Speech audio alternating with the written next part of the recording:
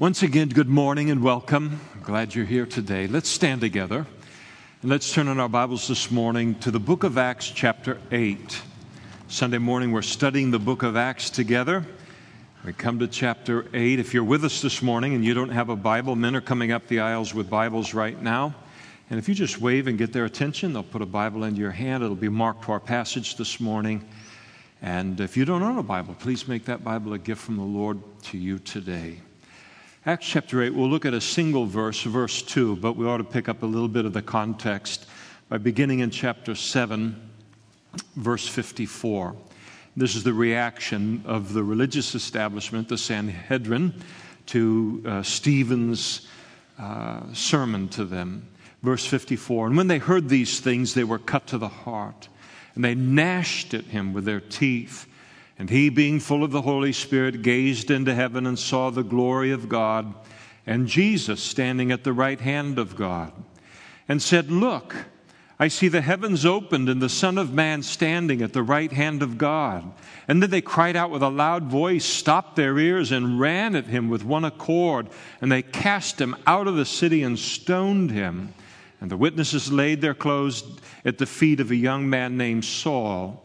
They stoned Stephen as he was calling on God and saying, Lord Jesus, receive my spirit. And then he knelt down and cried out with a loud voice, Lord, do not charge them with this sin. And when he had said this, he fell asleep. Verse 2, and devout men carried Stephen to his burial and made great lamentation over him. Let's pray together. Father, thank you again for your word. We can hardly believe that we have the privilege of being able to hold it in our hands, to be able to hear it, to have your voice of your Holy Spirit added to it. We thank you for the powerful, powerful work you have accomplished in our lives through your word. And Father, you are the potter and we are the clay. And we ask that you would use your word this morning to fashion our heart, our mind, our soul, and our strength after yours and after Jesus's. And lead us, Lord, into the greatest, freest, most joy-filled and blessed life that could ever be lived, his life. So help us not to just listen to a sermon or to learn some facts about the Bible, Lord, but to hear your Spirit speak to each one of us individually. We pray for that miracle of your Spirit in each one of our lives. Glad that you can accomplish it, and we do so in Jesus' name. Amen. Please be seated.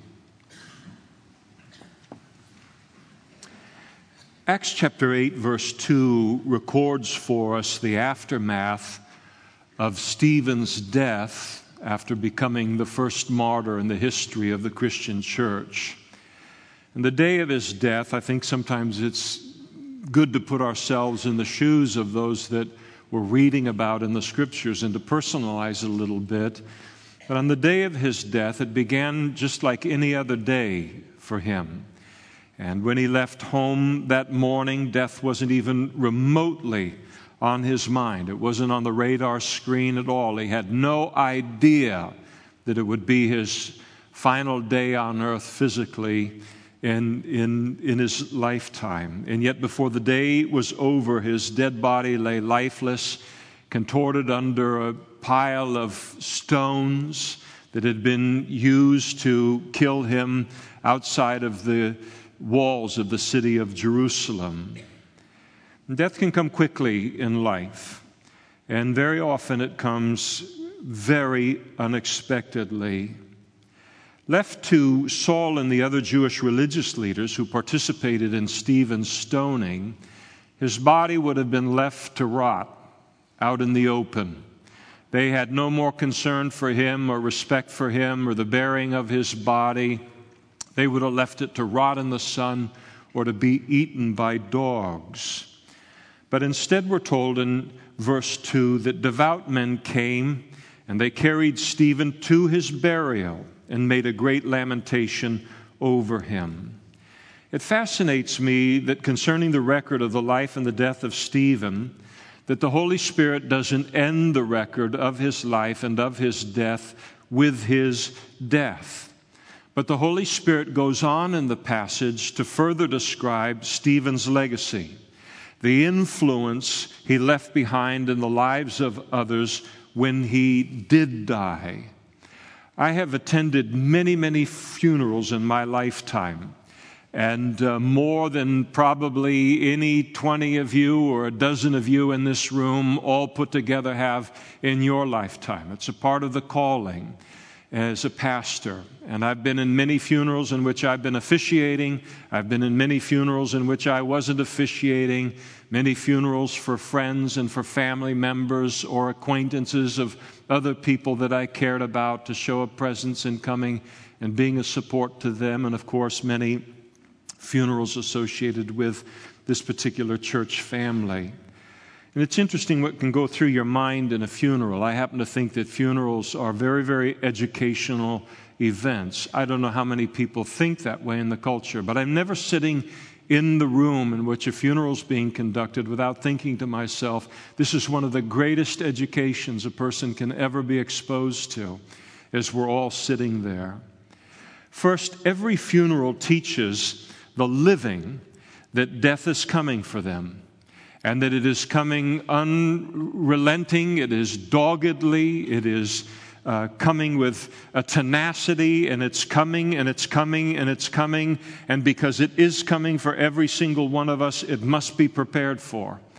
And it must be prepared for physically, and it must be prepared for spiritually. I don't know how anyone can sit in a room of a funeral and not personalize it enough to realize what happened to them is going to happen to me. What is the preparation for death?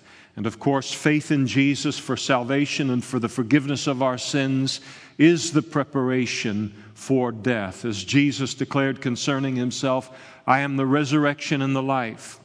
He who believes in me, though he may die, he shall live, and whoever lives and believes in me shall never die. That's quite a statement to make. The second thing that funerals educate us in is that every funeral teaches that every person in this world leaves a legacy behind. When we do die, it's never a matter of whether they do or they don't. They always do. And the only question is whether it'll be a good legacy or whether it will be a bad legacy. Every person is remembered by others for something and as something. And so when in a memorial service, a person or several people get up to share something personal about their departed loved one or family member or their friend or their co-worker, they will share how this person influenced their life in one way or another. And I would suspect that a good portion of the people in the room, upon hearing that at the memorial service, will at some time, if not in the moment of the service, at least on the drive home, that somehow they will personalize it enough and realize that one day people are going to be attending their memorial service, and then to wonder concerning themselves on that day, what will people say about me? They'll say something. What will they say about me? And what will I be remembered for?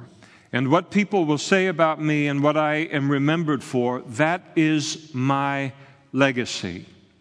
And it's important to realize that we will one day leave a legacy. It's important to realize that our influence for every single one of us, our influence will outlive our lives. And whether that influence is for good or whether it's for bad, everyone lives on, in a sense, in the lives of every person they've ever known. The lives of friends, the lives of family members, neighbors, co-workers. Our legacy will always outlive us. I remember planting many years ago in my yard, and I like to garden. I like to think while I'm gardening, and it's a quiet place to do that. I like the earth, the miracle of the earth and growth, and here we are in this season. Spring is springing this year this week for us, and always reminds me of resurrection. And so the whole cycle is wonderful for me. And so I remember planting 2 crepe myrtle trees in this front yard of the home that I was living in, and then also some little ollie shrubs. And as I was planting them on that particular day, I was thinking, these plants that I'm planting will all outlive me. They're all going to outlive me. And again, I think a lot when I garden. One day I'm going to write a book on gardening. I'm going to entitle it The Melancholy Gardener.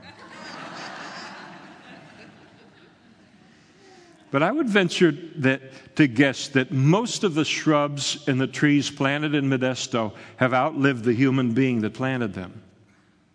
And so the planter's influence continues in that yard and in that neighborhood on a physical level long after the person is long gone. When I drive through the Napa Valley, I can still see the telephone poles that I planted in the ground as a lineman for the phone company. I can still drive by and see the cables that I put into the air and to see the splices that I spliced, when I ultimately became a cable splicer for the phone company. Here, even 30 years later, plus, my legacy with the phone company lives on. But the impact that we have on human lives is far more important than a yard or on a telephone pole. What we have, the impact that we make upon people through relationships, through love, through caring for them, friendship, commitment, generosity, wisdom, good deeds, Christian service, all of these things live on in a far more powerful way than anything we will ever do in the world on a physical level. And here the religious leaders of the Jews at this time, they had silenced Stephen's body, but they could not silence his influence upon people after he was gone. No one can silence that. They can kill the body, but they can never silence the voice of the influence of the life. No one has the power to do that. And even they could not do that concerning Stephen. You notice in our passage that Stephen's death produced a great lamentation. And when people heard about his death, there was this deep, deep sense of loss inside of them. The word lamentation in the original language in the passage, it means literally beating. And when someone would die that you cared about in those days, it wasn't uncommon for them to beat their heart. And it was an outward demonstration of the beating that this loss in my life is now taking upon my heart, in the same way that you could beat a person to death physically. Here is this news that comes now, and it's just beating against my heart, against my emotion, the greatness of the loss, communicating that this hurts my heart, this news breaks my heart. And notice too that Stephen was not only buried and lamented, but that his death was lamented by devout men. And the word devout there means righteous men. It speaks about spiritual men. Not all who die and are buried are lamented. I think about how often a person will live their life so sinfully and so selfishly that when they die, there isn't a tear in anyone's eye. No one regrets their death at all. And there are some people whose name is, even within their own family, their name is a curse word, and their death is actually a deliverance for the family. I remember years ago, one time officiating a funeral service, and before it began, this kind of rough and tumble guy came up to me, and very, very straightforward, cowboy kind of guy, and he said, "Don't you say one good thing about that man, because if you do, every single person in this room will know you're lying." And it wasn't the first time I'd heard that before a memorial service, and it wasn't the last time that I've heard that from people. Everyone leaves a legacy. And a life that produces no lamentation at their death and the lives of those who are left behind is a wasted life. But I want you to notice as well that not all who die and are buried are lamented by the devout. There's the famous actor or actress who has gained the world's acclaim, has the whole world lying at their feet because of their ability to portray a character, and they've spent their whole life in the portrayal of wickedness and participated in the advancement of wickedness within their culture. At the time of their death, it's lamented, but the righteous do not mourn. And in the light of both time and eternity, their life has been wasted. There's the politician who learns very well what's necessary to gain power and to hold on to power. But he or she then uses that power to advance and promote ungodly legislation, to pull down and to tear down God's definitions of right and wrong, to redefine good as evil and evil as good. And at his or her death, the righteous do not mourn. And as a result, in the light of both time and eternity, their life has been wasted. And then there's the person who amasses a fortune in money and in wealth, and does so often even by legal means in terms of the laws of the land. But those means violate God's laws, and they lead vast multitudes of people into the bondage of sin. And in this category is every single penny that is made on pornography and video games that are sinfully violent and sexual. Again, much of the movie and the TV and the music and the entertainment industry falls into this category. Men and women becoming unbelievably wealthy as a result. But at their death, the righteous do not mourn. And in the light of time and eternity, their life has been wasted. And on we could go giving examples from life. But no man or woman has lived a truly noble life if their death does not produce lamentation among the devout, among those who love God and are strongly committed to the cause of Christ. And it is the man or woman whose passing leaves a hole in God's work and in the heart of the devout, those who know and love God, who has lived well. And it isn't the number of people that lament their death that matters. In terms of the Stephens in my spiritual life, those whose death brought great lamentation into my heart, among them Chuck Smith and Bill McDonald, but not just men and women as prominent as that, but also Dorothy Culbertson, who, though trying to navigate a very difficult life that she was attempting to navigate even as a Christian, she befriended my mom and took on all of her problems as well, and my brother and sisters as well, and never ceased to speak to us of Jesus. And Pastor Chuck Smith, at his memorial service, it was held at the Anaheim Convention Center, and it was filled with the lamentation of the devout. And Dorothy's memorial service was attended by a comparative few, but her sphere of influence was much smaller. But those few experienced the lamentation of the devout at her graduation into heaven.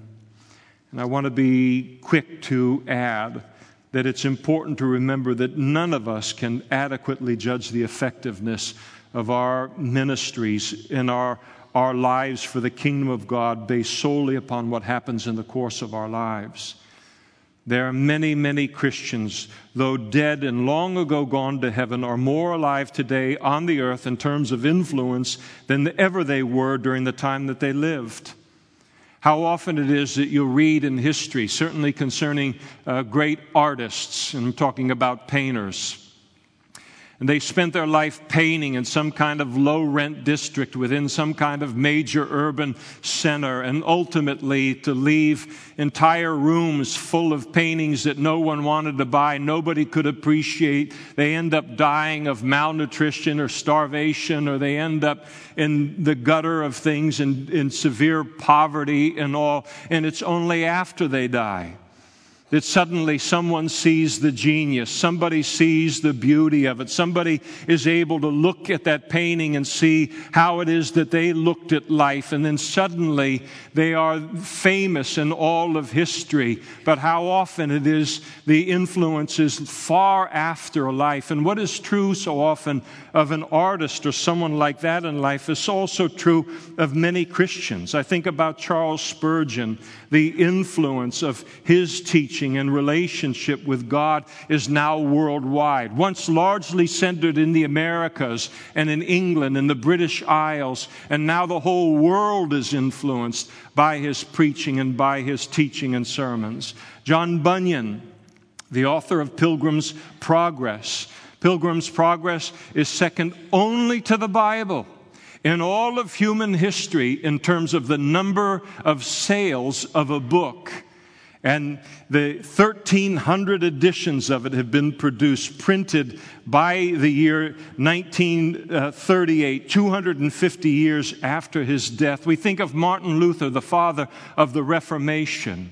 He had no idea what he birthed, what God did through him. As important as he was in human history and in church history and what he did and whatever kind of significance he might have thought was upon his actions, he could have never dreamed that what he started would reach right into this room here today and into every single church in the entire world. His influence is far greater after he died than ever it was during his lifetime. Jim Elliot, martyred, bringing the gospel to the Auca Indians in Ecuador. And then perhaps supremely, the Apostle Paul himself, as he wrote to the church at Corinth in 1 Corinthians chapter 4, he said, "Let a man so consider us, as servants of Christ and stewards of the mystery of God. And moreover, it's required in stewards that one be found faithful. But with me it is a very small thing that I should be judged by you or by any human court. In fact, I do not even judge myself. For I know nothing against myself, yet I'm not justified by this. But he who judges me is the Lord. And therefore judge nothing before the time, until the Lord comes, who will both bring to light hidden things of darkness and reveal the counsels of the hearts. Then each one's praise will come from God." There is so much of our influence lives far beyond the physical lifetimes that we live. The legacy that we will leave upon our death, of course, is completely determined by the life that we live now. Robert Murray McCheyne died at the age of 28, one of the greatest saints who's ever lived in church history. His influence was phenomenal in the British Isles, phenomenal in the country of Scotland. And he wrote in his diary, "Live so as to be missed when dead." And so he did, and so he was. And his impact for Christianity in Scotland was so great that when he died, the entire nation mourned his death and his influence. As a relatively new Christian, I remember being impacted by a comparison between a legacy that was left by two men in American history, one by the name of Jonathan Edwards and the other by the name of Max Jukes. Both of them were contemporaries of one another. Jonathan Edwards was the great Puritan preacher and great theologian, one of the greatest theologians the United States of America has ever had, and he was foundational in shaping the first great awakening in the United States of America back in the 1700s. And it is said concerning that move of the Holy Spirit and that great awakening that in the entire history of the United States of America, never was the United States of America so close to God. The work of the Holy Spirit was so strong. And then there was this legacy also of Max Jukes. Jonathan Edwards and his wife Sarah, they left a godly legacy for their 11 children.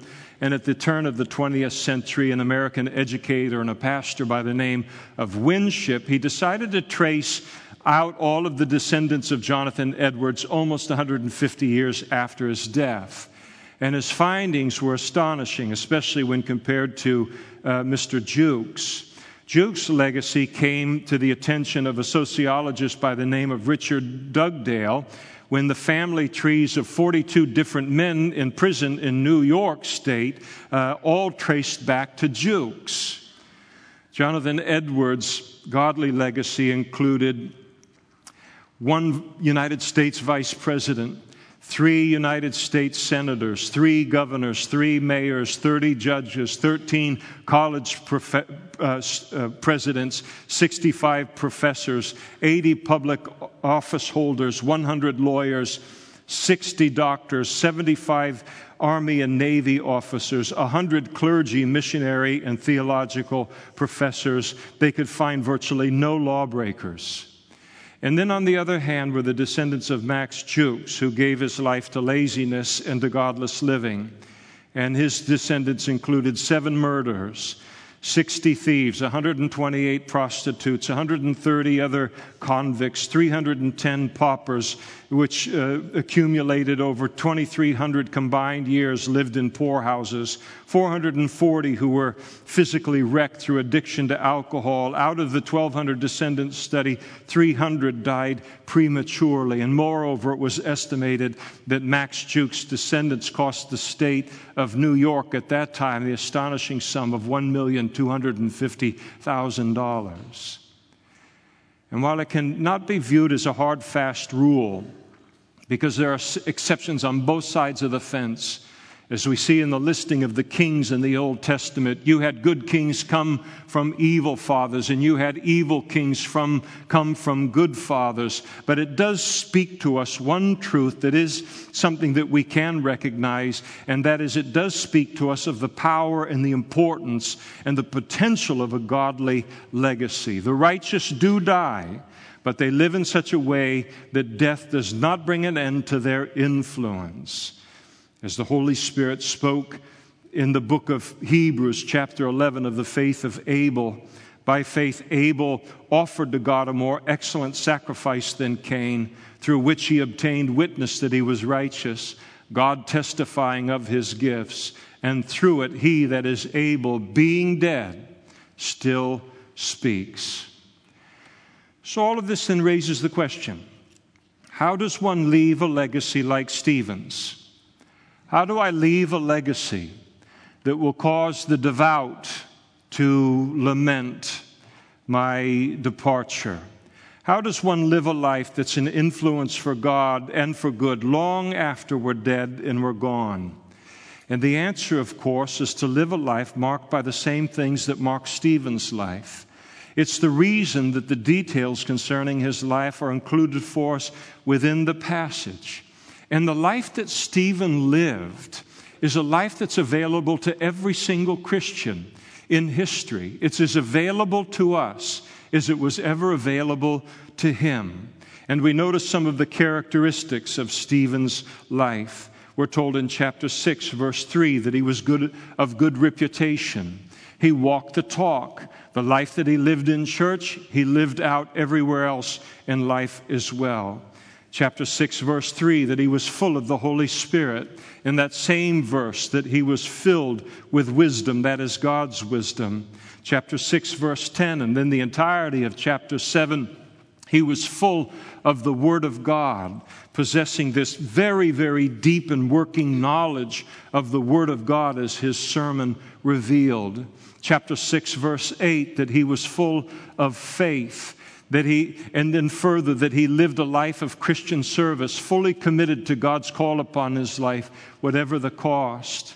He lived his life possessing an eternal perspective. Again, at the end of chapter 7, where we're told, but he, being full of the Holy Spirit, gazed into heaven, saw the glory of God, Jesus standing at the right hand of God. And he said, look, I see the heavens open and the Son of Man standing at the right hand of God. I have had people complain to me through the years and speak of Christians that they know that are so heavenly minded that they're no earthly good. I tell them to a person, show me that person. Show me the Christian that is so heavenly minded that they're no earthly good. I keep hearing about them in a negative sense. I've never run into one yet. They are as rare as an albino robin. It is precisely because we are heavenly minded that we are of some earthly good. And I agree with C.S. Lewis completely on this issue when he wrote, if you read history, you will find that the Christians who did most for the present world were precisely those who thought most of the next. He was also a man of prayer. And it's interesting to notice that he used the final two sentences that came from his mouth before he died. He committed them to prayer. In verse 59, Lord Jesus, receive my spirit. Verse 60, Lord, do not charge them with this sin. And Stephen lived and died like Jesus, full of love and forgiveness. Jesus had prayed at the scene of his death, his crucifixion, Father, into your hands I commit my spirit. Stephen prayed, Lord Jesus, receive my spirit. Jesus had prayed on the cross, Father, forgive them. They don't know what they're doing. Stephen prayed, Lord, do not charge them with this sin. Stephen models for us, and it is the intention of the Holy Spirit, for not only the fact that here is a life that caused great lamentation among the devout, but a portrait of his life and of his priorities within his life are laid out within the Scriptures for our learning and for our education. I remember seeing a woman contestant being introduced on a television game show, Wheel of Fortune, this many years ago. And when being introduced, these new contestants, typically they speak about some past accomplishment that they have in their life or some major interest or activity that they're engaged in, some kind of place of influence related to their life and so forth. And all of it's intended to help us gain a little bit of insight into who they are as a person. And as they introduced this woman, they declared concerning her, she loves to sit on her couch, watch movies, and watch the Wheel of Fortune. And I thought to myself, she is wasting a perfectly good life. That is a legacy on how to waste a life. But at funeral services, I have heard the lives of many Christians encapsulated in virtually the same way. Nothing said of their love for God or their love for His Word or their prayer life or their godly reputation or their heart for the lost or their eternal perspective or their Christ-likeness or their Christian service or the fullness of the Holy Spirit upon their lives. And yes, in the service, the preacher is able to speak of their presence in heaven, but only because it's a free gift, but nothing more really. And the whole service communicates that this person cared enough about Christianity to want to go to heaven, but they had no concern for a legacy that would be a godly encouragement and comfort to the devout when they were gone. And then I think about how many pastors are called upon to officiate the memorial service of someone who claims to know Christ, and the minister has to sift through their lives on almost a microscopic level in order to find some evidence for their faith. And that's a reality, my friend.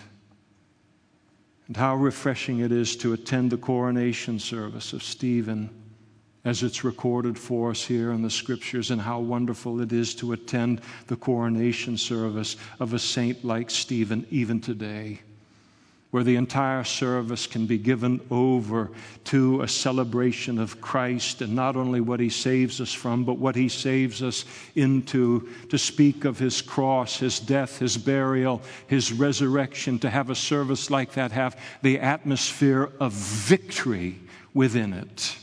And it's a wonderful thing to experience, and it's a powerful thing to experience. We will all leave a legacy in this life. And there's nothing wrong with giving some thought to our legacies while there's still some time to shape it. Let's leave a great one. Let's live so as to be missed when we die. And I think how wonderful it is to realize that we can be an influence for good and for God, both during our lifetimes, but also long after we have gone to heaven. And Stephen provides us with an invaluable insight into how to do so. It is a priceless passage, really. If you sit here this morning and you are not yet a Christian, death is coming for you.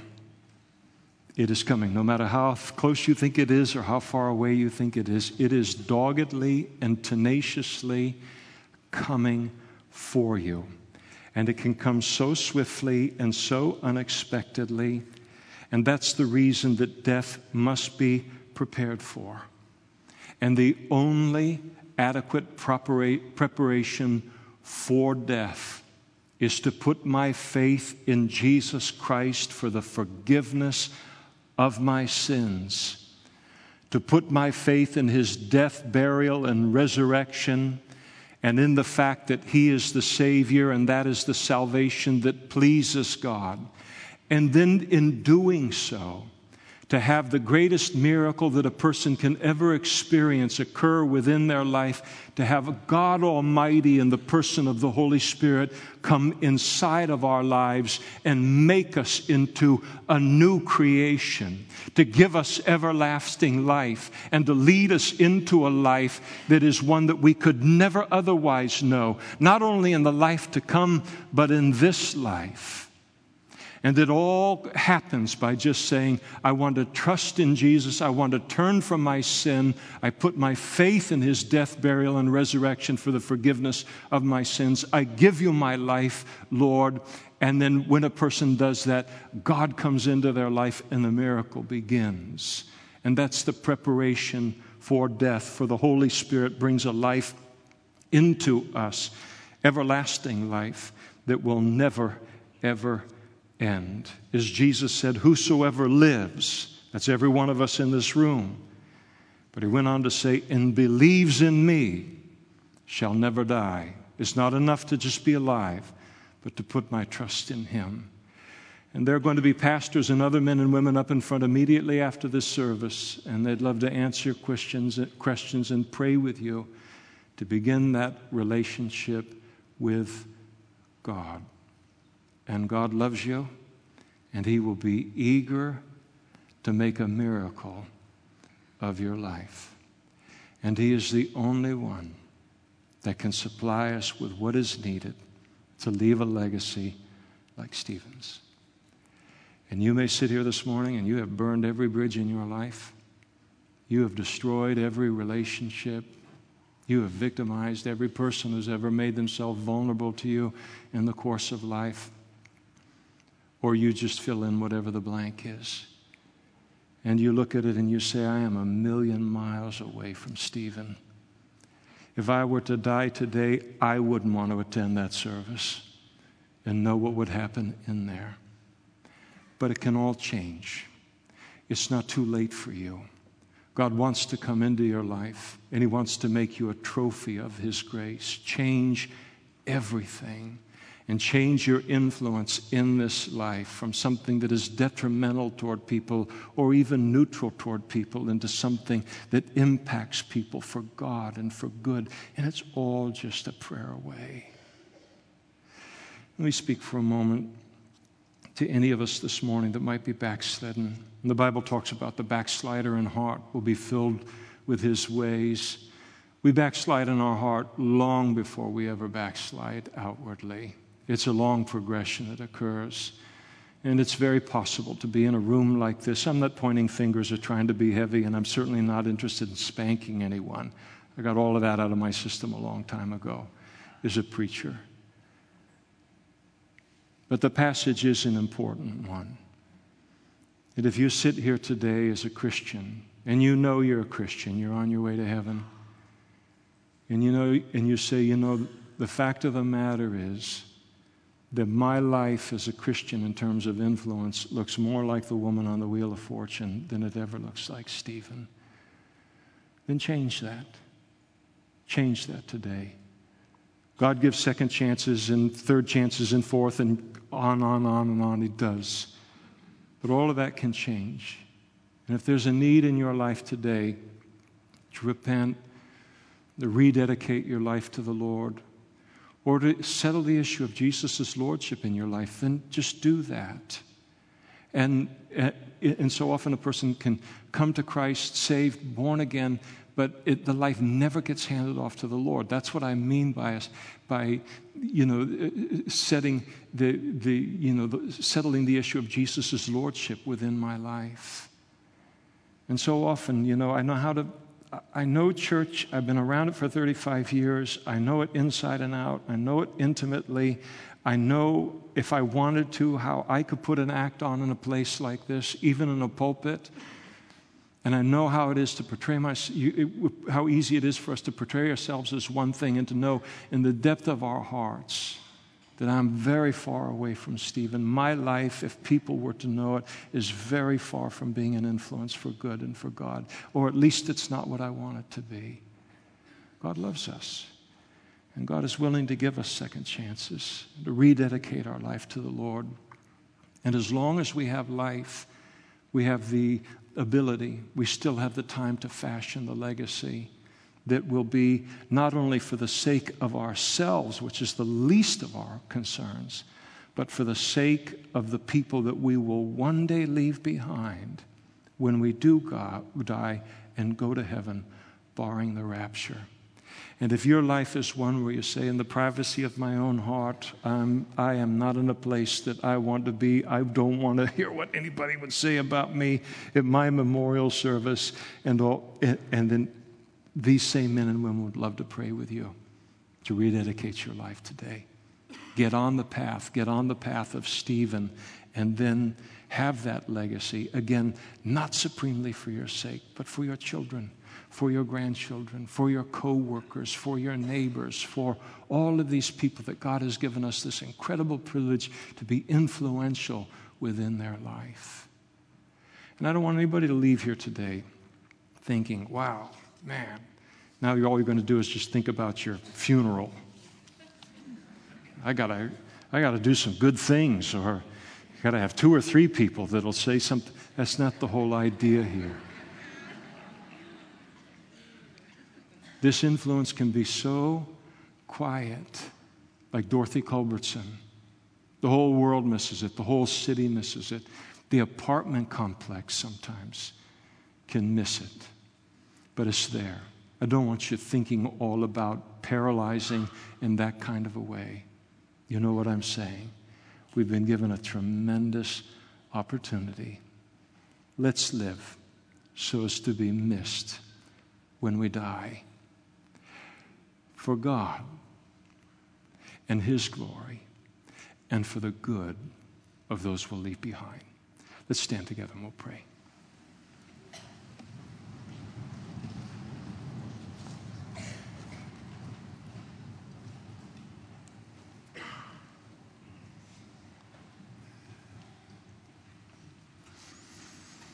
Father, think about the game Trivial Pursuit.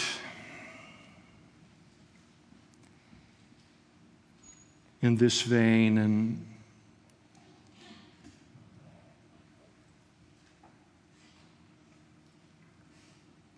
it's our culture. The pursuit of trivia,